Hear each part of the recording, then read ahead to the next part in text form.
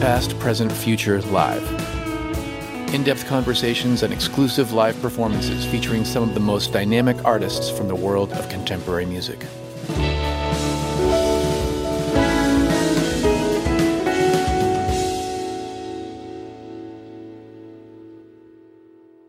From Osiris Media, this is Past, Present, Future Live. I'm your host, RJB.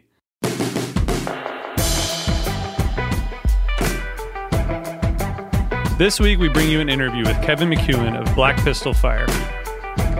Kevin and his bandmate Eric Owen met in Canada in elementary school and took slightly winding separate roads to Austin, Texas, where they'd eventually formed Black Pistol Fire. Before that, Kevin had a lot of ups and downs in music while holding down a full-time job in Toronto. Kevin and I talked about the challenges and opportunities of having a duo, the evolution of their sound, and what he has to do on the guitar to round out their music. We also talk about their upcoming album, Hope in Hell, which is produced by Vance Powell. And after the interview, you'll hear Kevin play Level, Hope in Hell, and Don't Be Cruel. And there's a Spotify playlist for his episode in the show notes. If you like what we're doing here, please give us a review on Apple Podcasts or wherever you get your podcasts. We really appreciate you helping to spread the word.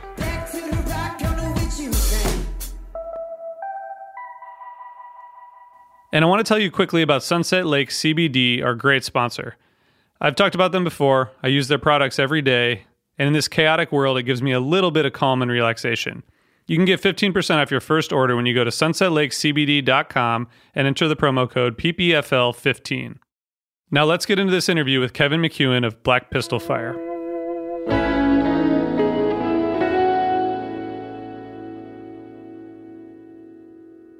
All right, I'm here with Kevin McEwen of Black Pistol Fire. Hey, Kevin, how you doing, man?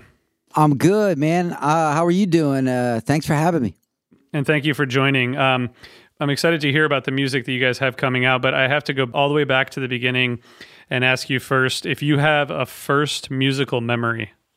I think my first musical crush, or I remember being extremely young, maybe 5 or 6, and my grandma was a massive Elvis Presley fan, and she would constantly play his music. And my parents too loved Elvis as well. But every time I would go stay with my grandma in the summertime, sometimes on the weekends, she would always put on Elvis Presley videos and his music. And she bought me all kinds of big, huge, graphic colored photo books of Elvis. And she had a little tiny Elvis suit tailored for me. I remember getting fitted for it, and it had rhinestones on it. Instead of Elvis on the back, she printed in rhinestones Kelvis.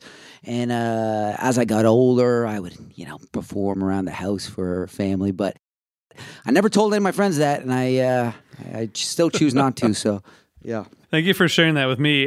Was your family musical? Was there a lot of music going on around your house when you were growing up? Yeah, funny enough, there was a lot of music. My dad played guitar. I always loved the idea of somebody sitting around the house at parties playing guitar, and then everybody would gather around and listen and sing along. So I always wanted to join in with my dad. So I ended up learning guitar from my dad. He taught me. So music was just always kicking around our family all the time. And my parents were just massive, massive music fans. Their record collections were, I still to this day, I'm so grateful that they had exposed me to that, because everything from the Beatles, Stones, to some early blues records, Van Morrison, that stuff was the stuff that I just latched onto at such an early age. It was funny when I would go to school and try to tell my friends about, I just heard this really, really great Little Richard record last night. And they'd be like, what are you talking about? Offspring, Green Day, what are you doing? As you started to grow up a little bit and get beyond your parents' influences, anything that you remember that kind of grabbed your attention or made a huge impact on you? Well, lucky enough, I've been fortunate because my dad's always had really good taste in music, and he's always had a really good ear for good music. So around the house, there was always stacks of records, Neil Young, Crazy Horse, Beatles, Stones, old blues stuff like Rory Gallagher and Muddy Waters, to early garage rock stuff. So I always just ended up digging whatever he had lying around the house anyways. So he's got really good taste in music. And anytime I've ever branched out of there's a new band, you should check out a band like My Morning Jacket. And he's like, oh yeah, I love those guys. Yeah, they got that song Golden. It's great. I'm like, oh, you already know. Well, all right. And I always thought that was great that he loved that stuff. But the first, I think, maybe left turn I took was maybe more of an aggressive side. Like I started listening to like Silverchair or so in maybe grade 8 or grade 9, right before high school, listening to some of that stuff, pop punk stuff that a lot of my friends were listening to. But it was funny. I'd always listen to that stuff, but then I would like snap right back, like a rubber band, snap back to the stuff that I loved, like some of that older stuff. I don't think that I ever outgrew any of that stuff. I went down the road of listening to songs and music and bands and thinking, oh man, well, what inspired those guys to make that record? And then going and doing research. I mean, like, oh, they were inspired by so and so, so and so, so and so. So that led me on a path to a lot of really great music. I got a little 2-year-old guy at home. He's turning 2 in about a week, but his name's Waylon. I throw on some of the same music I was exposed to when I was a kid, and he naturally gravitates to it. Because sometimes my wife will throw on something like, some trap music to see if maybe he'll like this new Post Malone song or and then he's aware of it. But then as soon as I throw on like some Chuck Berry or some early rock and roll blues and stuff, he just starts moving and shaking. And I don't know how much of that stuff is just like maybe it's DNA. I don't know. You guys have an awesome live presence and great performances. Do you remember a early live show or concert that you went to that kind of grabbed your attention? I think my very first concert I ever went to was actually me, Eric, and a few of our friends.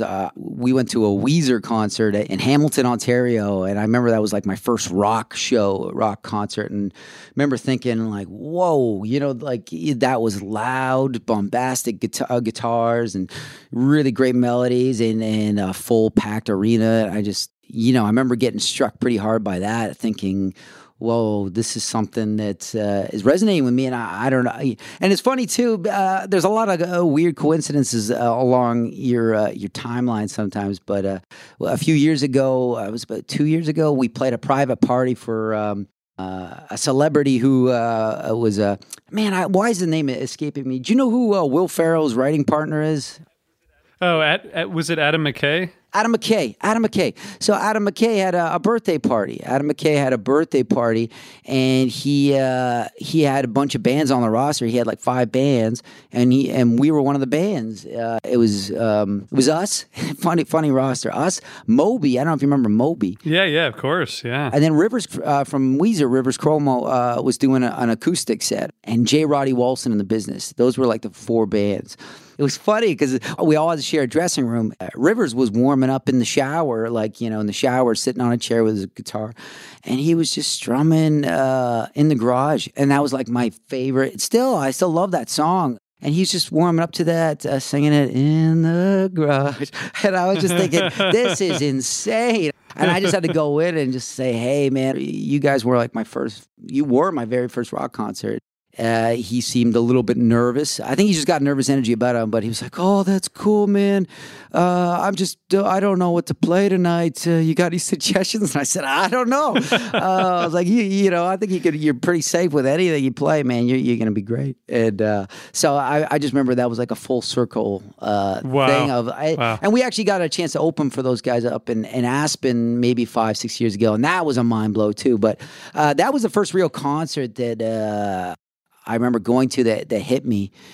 But the first like real eye-opening, like knowing like, hey, this is what I want to do, I think that came a little later when we all started going to music festivals like Bonnaroo and some of those like, 4-day music fests where you camp out, and it was very, really great, loving environment, and it was all just about nonstop music. Like people who just would listen, like music lovers, just listening from when the sun went down to when it came up. Going to a few of those festivals was like, okay, you know what? This is what I think I want to do, with my life. That's great. I was going to ask if you kind of like when that occurred to you that you could do this for your life. And on those festivals, was there a specific one that you remember, or any shows or performances at those festivals? Because those are all, like you said, jam packed with music. I'm sure there's a lot of memories. But anything that like stands out to you at this point? Oh yeah, absolutely. The very first one we went to, there was a few bands, but one of them was seeing the Police. So this was the Police when they were on their reunion tour. We had waited in line so we could be right up front, nice. row in the pit, and just psychedelics were involved, and we had a few drinks, so we were all feeling pretty good. But as soon as we were a few feet away and watching Sting, walk on stage, he was wearing these big army boots up to his knees, and he was just walking around, like almost just stomping around that stage with his bass, and I would watch his feet and then I watch his fingers, and he blew me away of like how he was singing these complicated melodies, and then these bass lines were just mind blowing. And then I would look back and see Stuart, and Stuart was just, tearing apart his drums, but he was also so masterful in what he was doing. And Andy, that was a moment just being like, whoa, these guys are exceptional. Like, they're not just sitting up there. Which there's nothing wrong with getting up there and just bashing away as hard as you can, and it's all about the attitude. I love that. I mean, that's half of what we do. But watching really skilled musicians just do something effortlessly, that was something I was like, I want to learn how to do that. And a few hours after that concert, there was a late night show with Government Mule, Warren Haynes, and that was another moment where I was just sitting there watching, and he had brought out all these guest musicians. He brought out John Paul Jones from Led Zeppelin, and they did 4 or 5 Zeppelin tracks. And I just remember thinking about where I was in my life, and thinking about the job that I was in, and thinking about the steps that it would take to go to pursue a life in music. All that stuff would just race around my head for like the rest of the night. I was like, oh man, like, because I think everybody's the same way. When you experience or you brush up against something like that, that feeling where you're like, whoa, like it strikes a nerve in something about it, and you can't just easily shake it. And you go back to your day job on Monday and be like, yeah, that was great. And then it's also the atmosphere too. Everybody else that's there around you. You get to find a shared experience with people who love music just as much as you do, and sometimes it's that in itself is pretty special. How old were you then? 20 or 21? 21? Yeah, something around it. So you were already playing music at that time, and you already knew Eric, because I know you guys have been friends for a long time, right? Oh yeah, we met each other in kindergarten, and we became friends in kindergarten and remained friends for all the way up until this point. Yeah, me and him didn't start playing music until maybe high school. Like, I want to hear about like what happened after Bonnaroo, because it sounds like, did you go back to Canada and you guys were like, all right, that's it, we're forming a band?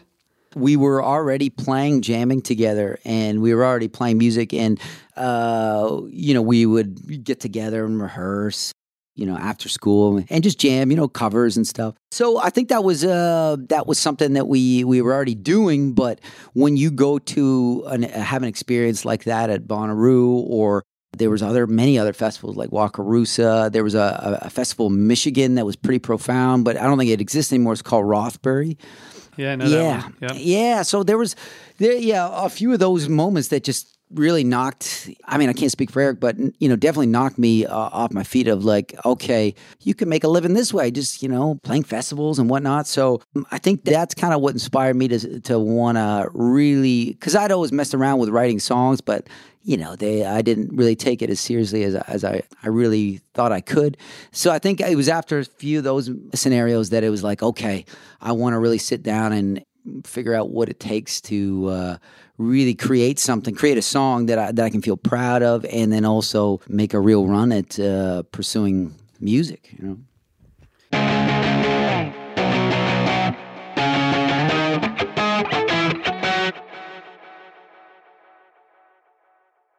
At what point did you and Eric decide to move to Austin? Like when does that come into the timeline? So me and Eric played in a band for a few years in Toronto, where we had a bass player. Actually, we had 2 different bass players. Funny enough, the bass players just never worked. But no, we played for a few years in Toronto, and we made a real run at that, and did the circuit, played all the clubs, and I think it was the music that we were choosing to play more of a I don't know, something that was a little bit more tied to the South, a little bit more, hints of blues and a little bit more of a a little bit of an older school rock and roll vibe. But in Toronto at that time, I just don't think that was something that was really popular on the scene. And so, yeah, it just came down to I was working in a 9-to-5 job that I was like, this is definitely not what I want to do. And also me and my now wife were doing a long distance relationship for an entire year. And we both said, okay, this is enough. A year is too long. Me and her had agreed, okay, well, I'm going to quit my job. And she said she was going to quit her job and said, let's just pack up a car. You can fly and meet me in Calgary. And we're all just drive down to Austin because we talked about moving down there. And I remember that, so clearly. It was just like, okay, I'm going to do this. Really going to go just quit this job that, even my parents were like, are you sure you want to do this? You want to drive it? Because if in a weird way, it felt like driving down to like Hollywood to make it as an actor. You're like, I'm going to LA. I'm going to make it as an actor. And that's what it kind of felt like. But, when you're young and you're just so obsessed with a goal-oriented mentality, I was like, I just want to be around good musicians. And so I remember talking to Eric and the other gentleman who was in the band at the time, saying, "Hey, man, I think I'm gonna move down to Austin, and I think something I want to do. I'm feeling really pulled to do it." I let those guys know, and when I told Eric, he was like, "You know what? It's like I'd also like to go down to Austin as well, and so if that's cool, I'd love to go down too." And I said, "Yeah, absolutely." I said, "Well, it'd be great to know at least one person when we got down there." That's kind of like how that whole thing came down, and Austin was just always on the radar because it was like that's the live music mecca. It was literally like Nashville or Austin, and I think we just got pulled down to Austin first and never left. Yeah. Sunk its claws in us, yeah. Amazing. Was it let's take our band to Austin, or was it like let's move down there and see what happens? Yeah, no, it definitely wasn't let's take this band that we were playing in Toronto, let's go down to Austin. This was something that I really found a struggle with, like trying to let the other guys in the band know, like, hey, I just think, I need a different landscape right now to pull something out of me musically. And I also think, just a place like Austin, you're going to be surrounded by many of the same like-minded people who are going there to pursue music. And I want to be around those people. And so when Eric was interested in coming down as well, and he expressed interest, I was like, yeah, that's great, because then I'm not going to have to be searching around, probably playing open mics and trying to, hey, you play drums? Oh, we should jam sometime. It was already great, but I don't think there was any real, that was the intention at all, is to like, oh, we're going to start this band down in Austin. I think it was like, hey, let's play music, and that's what we did.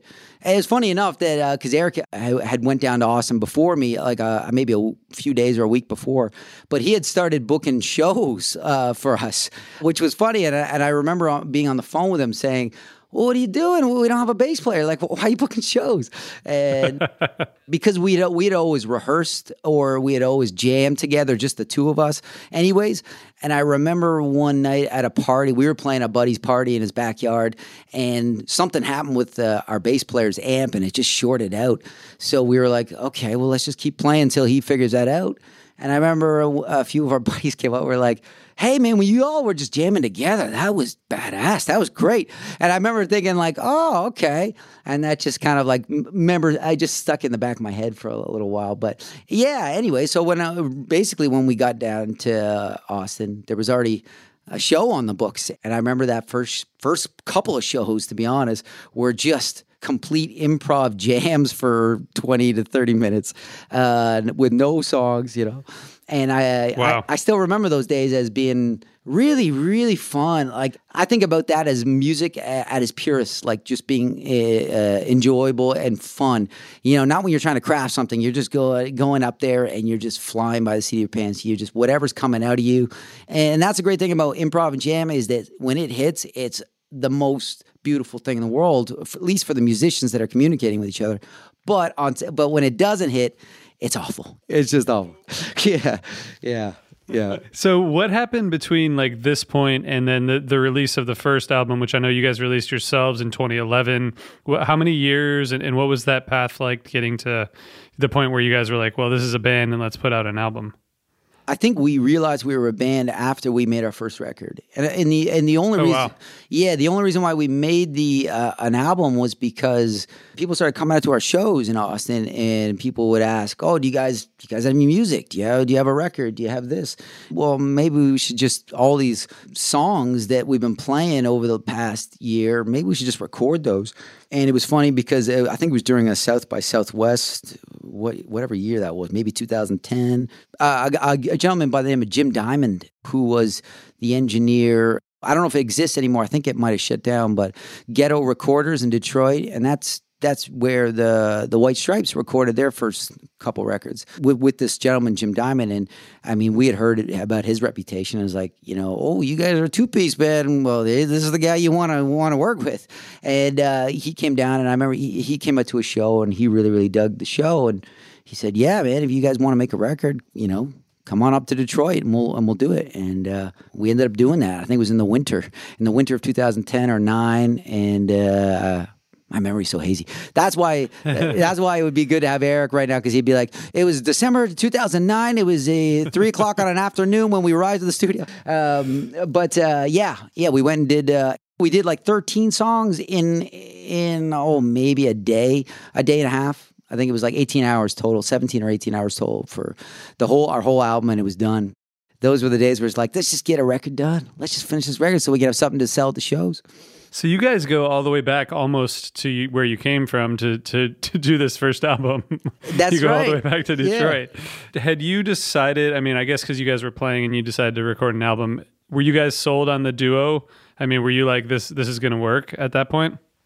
To be honest, I don't know. I don't think we ever even thought of that. I think we were just playing shows in town, and more and more people would start to come out to the shows, and we were just like, we eventually get a bass player, then we do. If not, and believe me, that's all we ever heard for years after the show. Hey, you guys looking for a bass player? Here's my card. And you know what? I think at the end of the day, it just felt easier to do things as a duo because it was very easy to communicate musically. When you bring somebody else to the mix, it adds a different element. But if we were jamming, say, improv, playing a live show, and I was in the key of A, but then, I wanted to fire it up to C and then switch up, to halftime, Eric will pick that up right away, and vice versa. Like, we'll play off each other. You bring a bass player into the mix, he's going to be like, what are y'all doing? What are y'all doing here? What are y'all doing? So I think we didn't want to mess with that too much. It's just having that freedom to kind of really go wherever we wanted to live. So I don't think that was on our minds. So I want to ask you about your collaboration with Eric, and because it's lasted for a long time, friendship wise, but also you guys are on the verge of putting out another album, which I think will be your 6th album soon. Yeah. What's made that work? What do you guys each bring to the collaboration? When it comes to the live aspect, we both treat our live shows like it's, in a weird way, maybe our last show. We always go out there, and it's funny, whenever we're done, we come back to the dressing room just drenched in sweat. I can't even breathe, and we're both just annihilated. And I think that's the way we started out playing, because we would play to nobody in clubs in Austin, or we'd play like 3 or 4 South by Southwest in a row, and your main goal is to just get somebody's attention. So we would just play our asses off as much as we could, and it was always with the intent to like, oh, that guy, that couple in the back, they're talking, they're drinking a beer, they're not even paying attention. Okay, well, let's make them pay attention. Let's do something, and that was many years of that. So, and I don't think that ever went away. So our live shows, we both attack it in a very fierce way, where we want to go out there and just give it as much, like every ounce. But when it comes to recording and all that stuff, that's something that's evolved over since the very first album. Getting into production now, and and realizing what that is. It's always great. I think the reason why we've been able to sustain being a band for so long, for 10 years, is it's just we both love what we do, and when it comes to like getting together, if I write a song and I show it to Eric, almost instantly we'll be able to click together and get that point across. And that's kind of where our chemistry is. And it's funny, we always talk about chemistry in interviews, like, oh, you develop chemistry. And now I think I'm starting to realize what that is. Because when you start to venture out and play with other players, you realize that when you have a chemistry with somebody, it's almost like they have an idea of what you're looking for or what you think you're looking for. So if I play a certain riff and he plays a drum beat, it's almost like, oh, and then if I'm going up to a different section, he's going to do this and I'm going to do this. And it's really just a communication, like the way we communicate with each other. And sometimes, you can get a little predictable with that. You can be like, oh, okay, we know exactly where each of us are going to go, which is good and bad. But I think on the bigger scale, it's always a good thing to have somebody who's that closely in line with where you tend to go sometimes. It seems like personality-wise, at least based on the couple stories you've mentioned about Eric, I don't know him, but it sounds like you guys have complementary kind of different personalities as well that probably work together in terms of just a partnership. Oh, absolutely, absolutely. The thing that I think most people wouldn't really get too much of an insight into is that when you play in a band with somebody, it's a very intimate, especially if it's a band that's busy, and we've been busy since things started to pick up steam for us. But you're around these people, or me and Eric, we're around each other all the time, and it almost becomes like a marriage in itself. You have to maintain that, nurture it, because you want the music to be as best as possible. And for that, you need to both kind of collaborate in a way that's healthy, because I've seen a lot of bands, burn out from, too much of the same thing, or no breaks and too much touring, all that stuff. So, yeah. So I think for us, it's we both have a healthy way of looking at it, knowing when we need to step back and be like, let's take a break or whatever.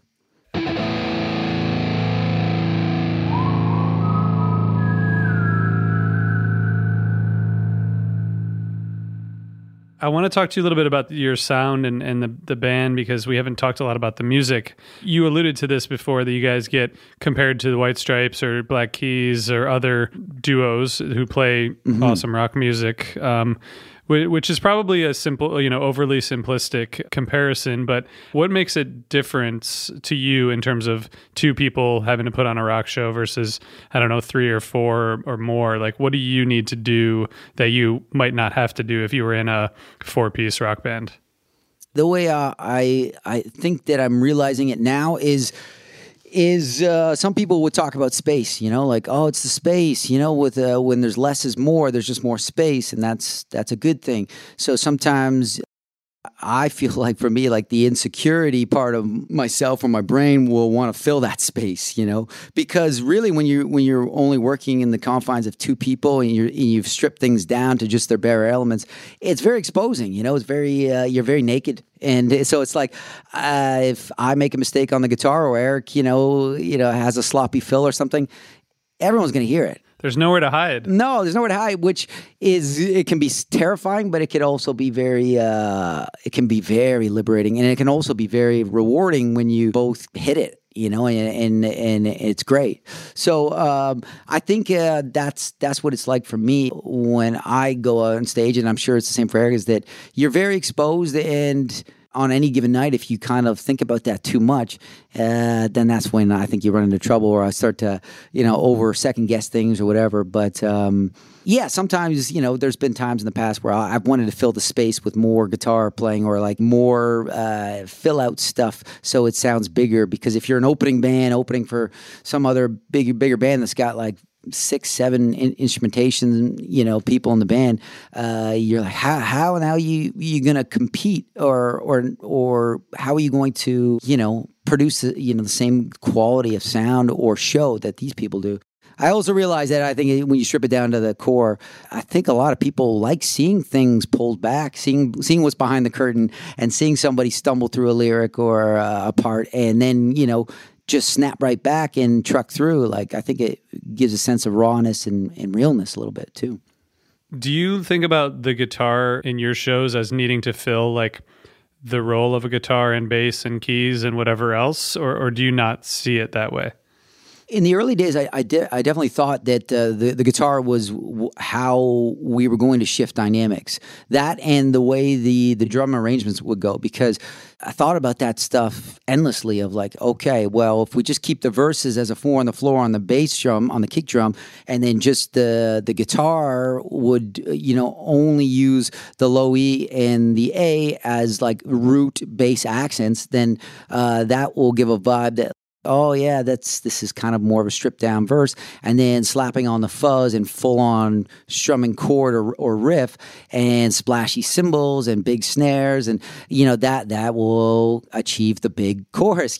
So that's the way I kind of always thought. For a 2-piece band to explore those things, but not so much now, and a lot of that comes down to Eric. Well, Eric has been learning how to play the keys, the synthesizer, bass synthesizer, okay. And so on certain songs, he's been playing the bass notes with his left hand, and then doing the hi-hat and the snare with his right. So on songs like "Speak of the Devil" or "Bully" and stuff, when the chorus is hit, boom, that bass, that big synth bass comes in, and it just fills out so much bottom end that it's allowed me to relieve myself of the worry of, we got to make this chorus sound bigger, and also getting to do more lead work. In the first 3 or 4 albums that we did, I hardly ever did any lead guitar solos, because it never sounded right when you do a lead guitar without any rhythm underneath it.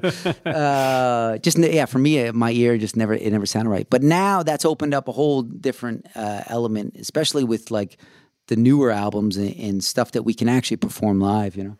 If you were talking to an aspiring musician who was thinking about forming a band with one other person, and they were just starting out, is there any advice you would give them? Oh man, that's always high pressure advice. Yeah, what are you going to say? I, honestly, it would just be to get out and play. I think there's a lot of emphasis put on just practice and hone your craft and, work on all this stuff. And I think that's important too. Whether you're a guitar player, drummer, is, learn the basic elements in terms of scales and, fills or whatever just to get yourself at first. But I think where you really cut your teeth and you find out what kind of musician you want to be is by getting out in front of people and performing and seeing how you interact and see how you react to what the audience is doing. And I think it's just about playing live, and then that's where you translate that into the studio. It sounds like taking the live experience to the studio is how you guys have evolved. And I wanted to ask, you have 5 albums out and a 6th coming out soon. How has your sound evolved over time, to your ear? What do you hear in your most recent 2017 album that you didn't in earlier albums? My brain always focuses on the writing, and so I listen to the beginning, the first couple records, and I think, okay, I know what kind of state of mind or place I was in when I was writing. I was like, I wanted to create a party, have some songs so that when we played a live show, it would just put out the vibe and everyone would just want party. And then now when I see it now, I see the production more, subtle instrumentations, not overdubbing for the sake of overdubbing, but overdubbing because it actually serves the song better. Because we did go through stages where if in the studio it'd be like, oh man, I hear a Hammond organ right here doing this, or I hear this other instrument doing this, and then it was like, nah, we can't do that because how are we going to do it live? How are we going to do this live? And I think now, for me, that doesn't bother me at all anymore. It's like, hey, let's just make the best possible song, and then we'll figure out how to translate that for live, and we'll figure it out. So when I listen to old records to new records, I just see an evolution of not only the writing, but the actual sound. The sound, production, everything. Us, and it's also us taking our, what we do a little bit more seriously, taking a little bit more time, that snare's doesn't sound right, or the guitar is a little too muddy. Let's try to roll back on the fuzz. Where I think in the early days it was just shoot from the hip, yeah. So I think it's a little more refined, which I do miss the older kind of winging it attitude. But I think that there's definitely just a little bit more of a refined sound. I want to ask you about the new album because I understand that there was a guy involved named Vance Powell who, he obviously is kind of a legendary producer, but tell us how that came together and what you've learned working with him. So we were in the process of, I think we had done about half of this album, maybe four or five songs. And then we had to hit the road for some reason, and we were out on the road. And then, regrouping after tours, the mentality I was thinking was like, you know what, I want to shake it up a little bit. I want to start seeing what other studios or other engineers or producers we can work with to see what results they can pull out of us in the studio. And I remember I was in that mindset for a couple of weeks, and then I heard on the radio, I was driving in Austin on KUTX, which is a great local radio station here in Austin, but I was driving on the highway, and I heard this song, and I can't remember who the artist's name was, but this person was an Austin-based band as well, and I just remember thinking, whoa, those drums sound great, like really like a phenomenal sounding recording. I really, really dug that the drum sound. So I remember, getting home and Googling like, oh, who did this track, blah, blah, blah. And I saw the name Vance Powell. I started going down the rabbit hole. I'm like, all right, what else has this guy done? And then I was like, whoa. And I was like, maybe this was all meant to be because like not only, we talk about Raconteurs, Dead Weather, but then Chris Stapleton's Grammy Award winning album. And then, stuff with Fish and, Clutch. There's just so many check marks. I was like, oh man, I don't know if this guy would even bother working with us. So I had asked Eric, I said, can you see if you can reach out to like maybe somebody in his camp, see if we, and he did. And then he got back to us, his management, and said, yeah, he's down. And so we booked a flight to Nashville for about 4 or 5 days. And we cut like 2 or 3 songs with him in his studio. And that was our introduction to him. That was like us kind of opening the door a little bit. And so then we ended up having him just mix the entire album, even a lot of the songs that were previously recorded and mixed and mastered. We had Vance go in and remix and remaster just so we would have a cohesive sonic thread throughout the whole album. And that's kind of what, brought us to Vance's, our relationship together. People who don't know like what a, producer really does, like what does someone like Vance add to what you guys have done on your own? We only cut a few tracks with him in the studio. So when we worked with him in the studio, he was very focused on achieving the right sound. So if it was the drum sounds or the guitar, it was about getting the right pedals, the right amp, the right combination of that. And then it's the same with the drums. This snare with that kick, blah blah blah, and then I think for us, it was more, we saw the real special quality in Vance when we were watching him do the mix, because we had to get these songs that we just recorded mixed before we flew home back to Austin, and just sitting and watching him mix the songs, I was just blown away, because I remember when we shared some of those mixes with our friends and people that have known us for a long time, and our music were just floored. They're like, whoa. They're like, this is by far like some of like the best sounding stuff we've ever heard you guys do. And nice. And we were just very excited about that, of at least moving into a different area that was exciting. So as a producer, I think getting to work with him in the studio with hands-on sonicscaping, trying to build sounds, he's phenomenal. But the majority of this record was produced by a gentleman by the name of Jacob Skiba, who we've worked with on the last 2 albums of ours. And so yeah, but the producing roles are always kind of all over the place on this album. They're all over the map.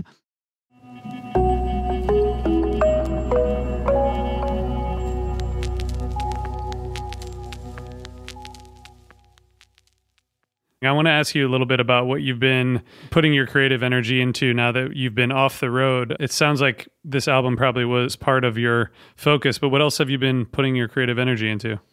For the first couple of months during the pandemic, there was a lot of focus on the album still, because we had run into a few little hurdles in terms of pre-orders and like in needing extra tracks and stuff. So, a couple songs on the record I had to actually do at home. I had to record the majority of it and, write and record it all from home. And so that was like a very new thing that I've never done before. So that opened the door for me to learning how to, properly, kind of record, engineer, and mix and utilize production ideas at home. Where I think that's what during the pandemic, a lot of people, and especially in music, have been forced to kind of learn how to do things they normally wouldn't have thought they would try to attempt to do, and whether that be like engineering, and especially with live streams and even with the podcast things, learning how to set up a mic to an interface and then splitting the channel through a video thing. There's all kinds of stuff. So but mostly I've been spending my time is just writing and recording and working on a few projects. Gibson Guitars, who I work with, they donated me a Gibson Les Paul guitar to do some like visual art and paint on it, and we're going to donate that and auction it off for charity for the the Black Lives Matter movement and frontline healthcare workers. And so we're doing stuff like that. We're working on trying to get a live stream together soon. And honestly, yeah, man, just trying to work from home as much as I can, because there's that. There's always going to be that part of me that's always like, hey, you got all this time to write. Because, when you're on the road, it's not that easy to sit down and write and like create. So this is just like a wide open lane for that. And I want to try my best to get as much done as possible. Do you guys consider yourself a Canadian band or an American band? Oh, that's an interesting question. And it really sparks that... that division in us where, what do we do? What do we say here? It's really hard because this band didn't exist in Canada, and it was born, Black Pistol Fire was born in Austin, Texas. So it feels very like it is an American band. But us being Canadian, that's, and also the support that we've received in Canada over the last couple of years has just been insane. With our last album, Deadbeat Graffiti, our song "Lost Cause" was the number one. It was number one rock on the alternative charts for a good few months, 4 months, 3 months, and then it was the overall most played rock song of 2018. So when we go up to Canada now, we're just so grateful because we have great fans up there and great support from all the any outlets up there. So it's hard to decide which what we are. I just assume to say that we're both when we're but the band was born down here, but we were born up there. So I don't know. You decide. Yeah. You decide.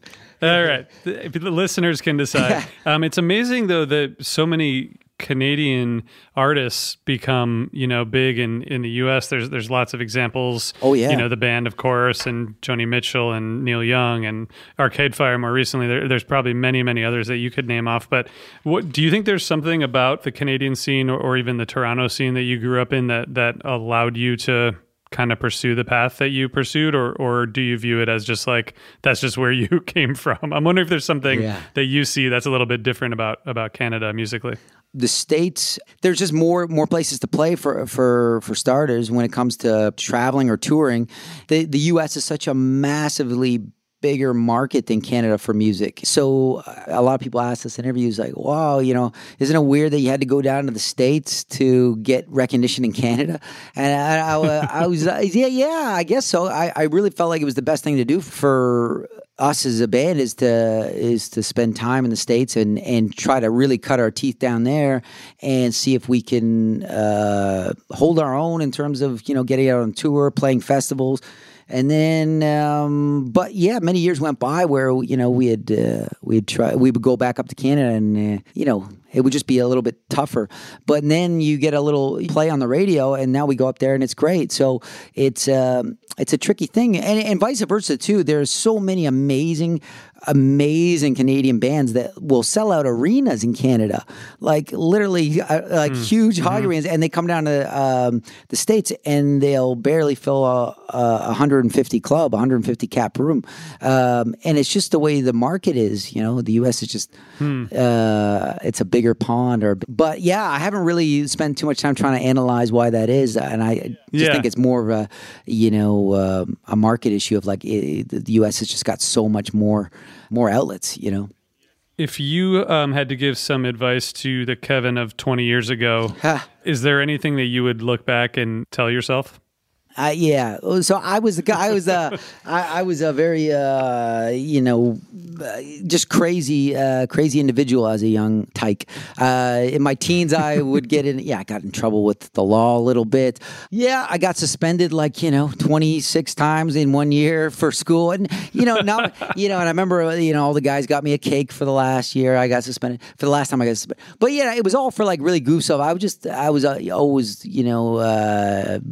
tagged as the class clown, and I thought I would end up doing some kind of weird career in comedy or something. Like I didn't really have any, so I don't know what I would tell that person, because I'm pretty grateful of where I ended up now. So I think I would maybe just tell him to figure out what he's passionate about, really, I think even from at that age, I knew it was music. So I think I would just say, hey, figure out what you're passionate about, and really just kind of hone in on that, because I do look back and say, oh man, if I just kind of, stopped messing around so much and stopped goofing off, and I just really started playing more music and spent time just really honing the craft a little more, maybe it'd be a little bit further along now, but I'm not going to play that game. I'm quite grateful for everything that music has provided this band, and so that's why I continue to just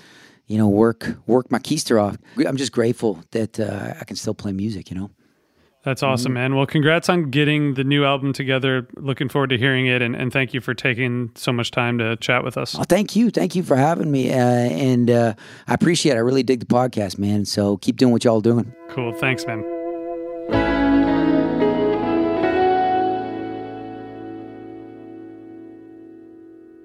And now here's Kevin performing Level, Hope in Hell, and Don't Be Cruel. Take what you can get, or just settle for the rest. Worn out your welcome, babe, don't take it so wrong. I ain't working awful hard to keep you right where you want. Soft and sweet, it cuts you like a whisper in the dark, singing, you know, you got a secret. You know, I couldn't keep it. You know, you got the best of me. You know, all it said to me, it could come in the worst time. You so for my lifeline. Such a far cry, put me on the front line. Too far gone, give me one more for the road. Cheap shots, slow blows. What do you take me for? Keep on trying, bring me down, down on your level, baby, down on your level, sing. Keep on trying, bring me down, down on your level, baby, down on your level, singing. Oh no, here we go again. Don't act like you could give a good goddamn soul.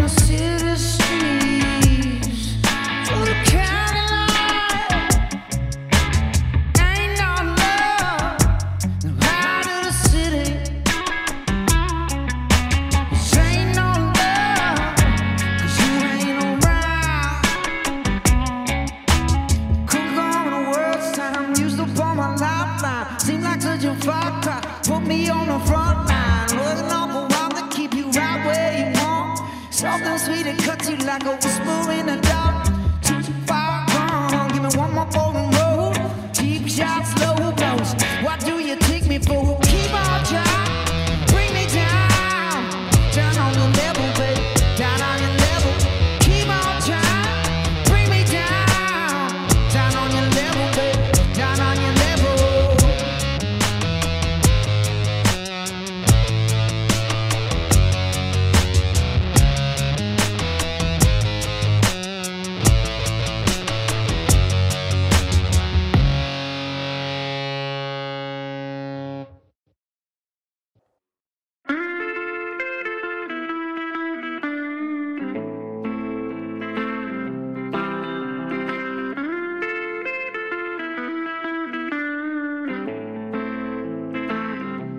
Was hoping no one noticed.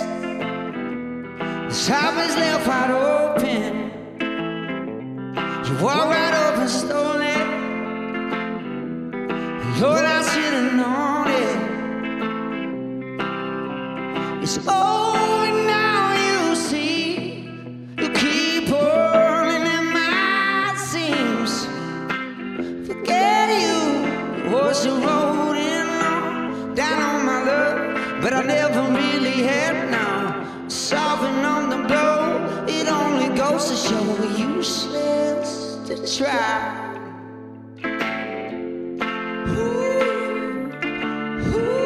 Only my mind, but I think you got that too. You can have it all, how much do you wanna lose? It's only my mind, I think you got that too. You can have it all, but how much do you wanna know?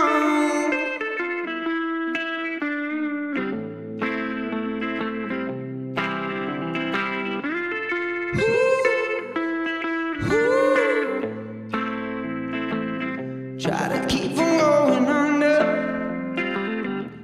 My days are looking on, but the second now I'm broken. Life I'm barely holding. It's over now, you see. Keep holding at my seams. Forget you in the orchard road and all down on my luck, but I never really had none. I soften up the blow, it only goes to show useless to try.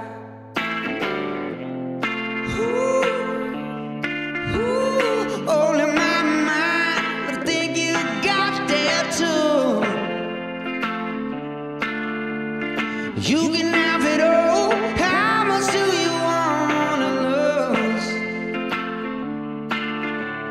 Only my mind, but I think you got that too.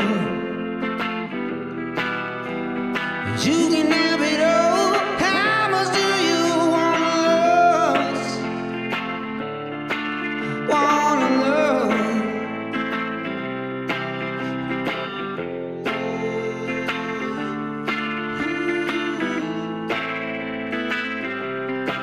Do you want? Do you want all the love? Do you want? Do you want? Do you wanna lose? Do you want? Do you want? Do you wanna lose? Do you want? Wanna lose?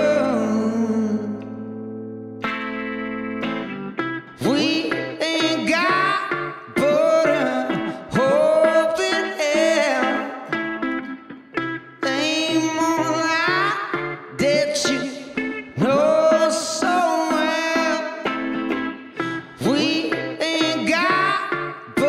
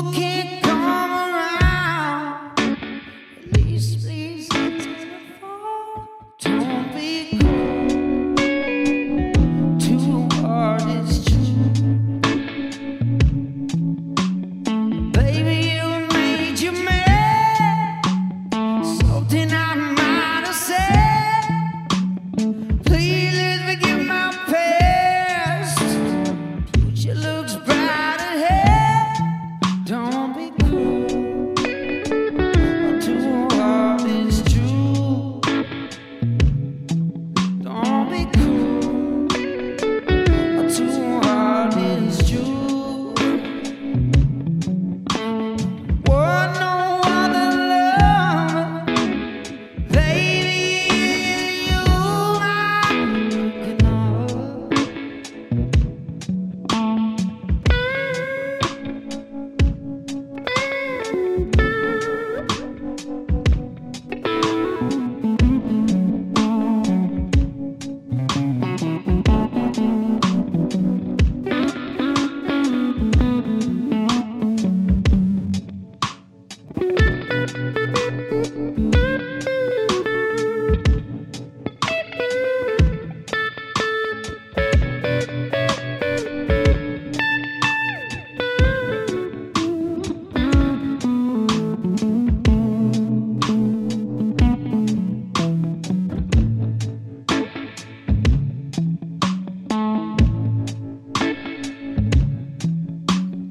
Don't stop thinking of me. Just say that you love me. You don't come around. At least please telephone. Don't be cruel. Too hard is true. Don't be cruel. Too hard is true.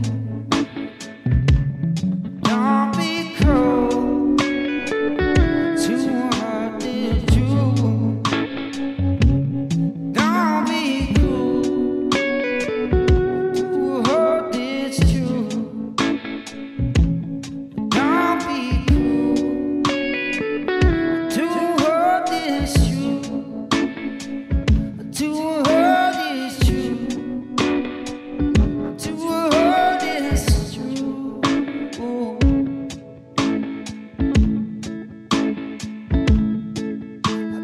Want no other love, baby. It's you I'm thinking of.